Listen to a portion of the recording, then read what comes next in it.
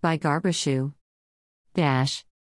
President Muhammadu Buhari received with immense sadness news of the passing of Queen Elizabeth LL of the United Kingdom.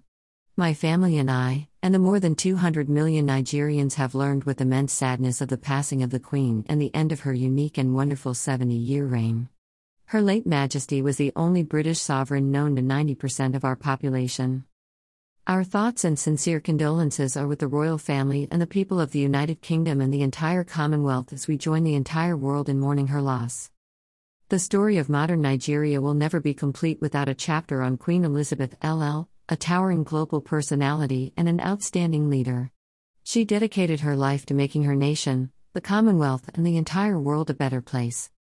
The President welcomes Your Majesty's ascension to the throne in line with tradition and prays King Charles III's reign will witness the continuing robust and sisterly relations between our two nations. At Views Exclusive Rights, Garbashu. Senior Special Assistant to the President on Media and Publicity, September 8, 2022. Greater than irrespective of what ones think of the Queen as a person or the monarchy, this is one of the most significant events of modern history and will have consequences all over the world. Greater than Marie, at No Way 779, September 8, 2022. Greater than that's not something to deny, although the UK has been out of Africa for some time now.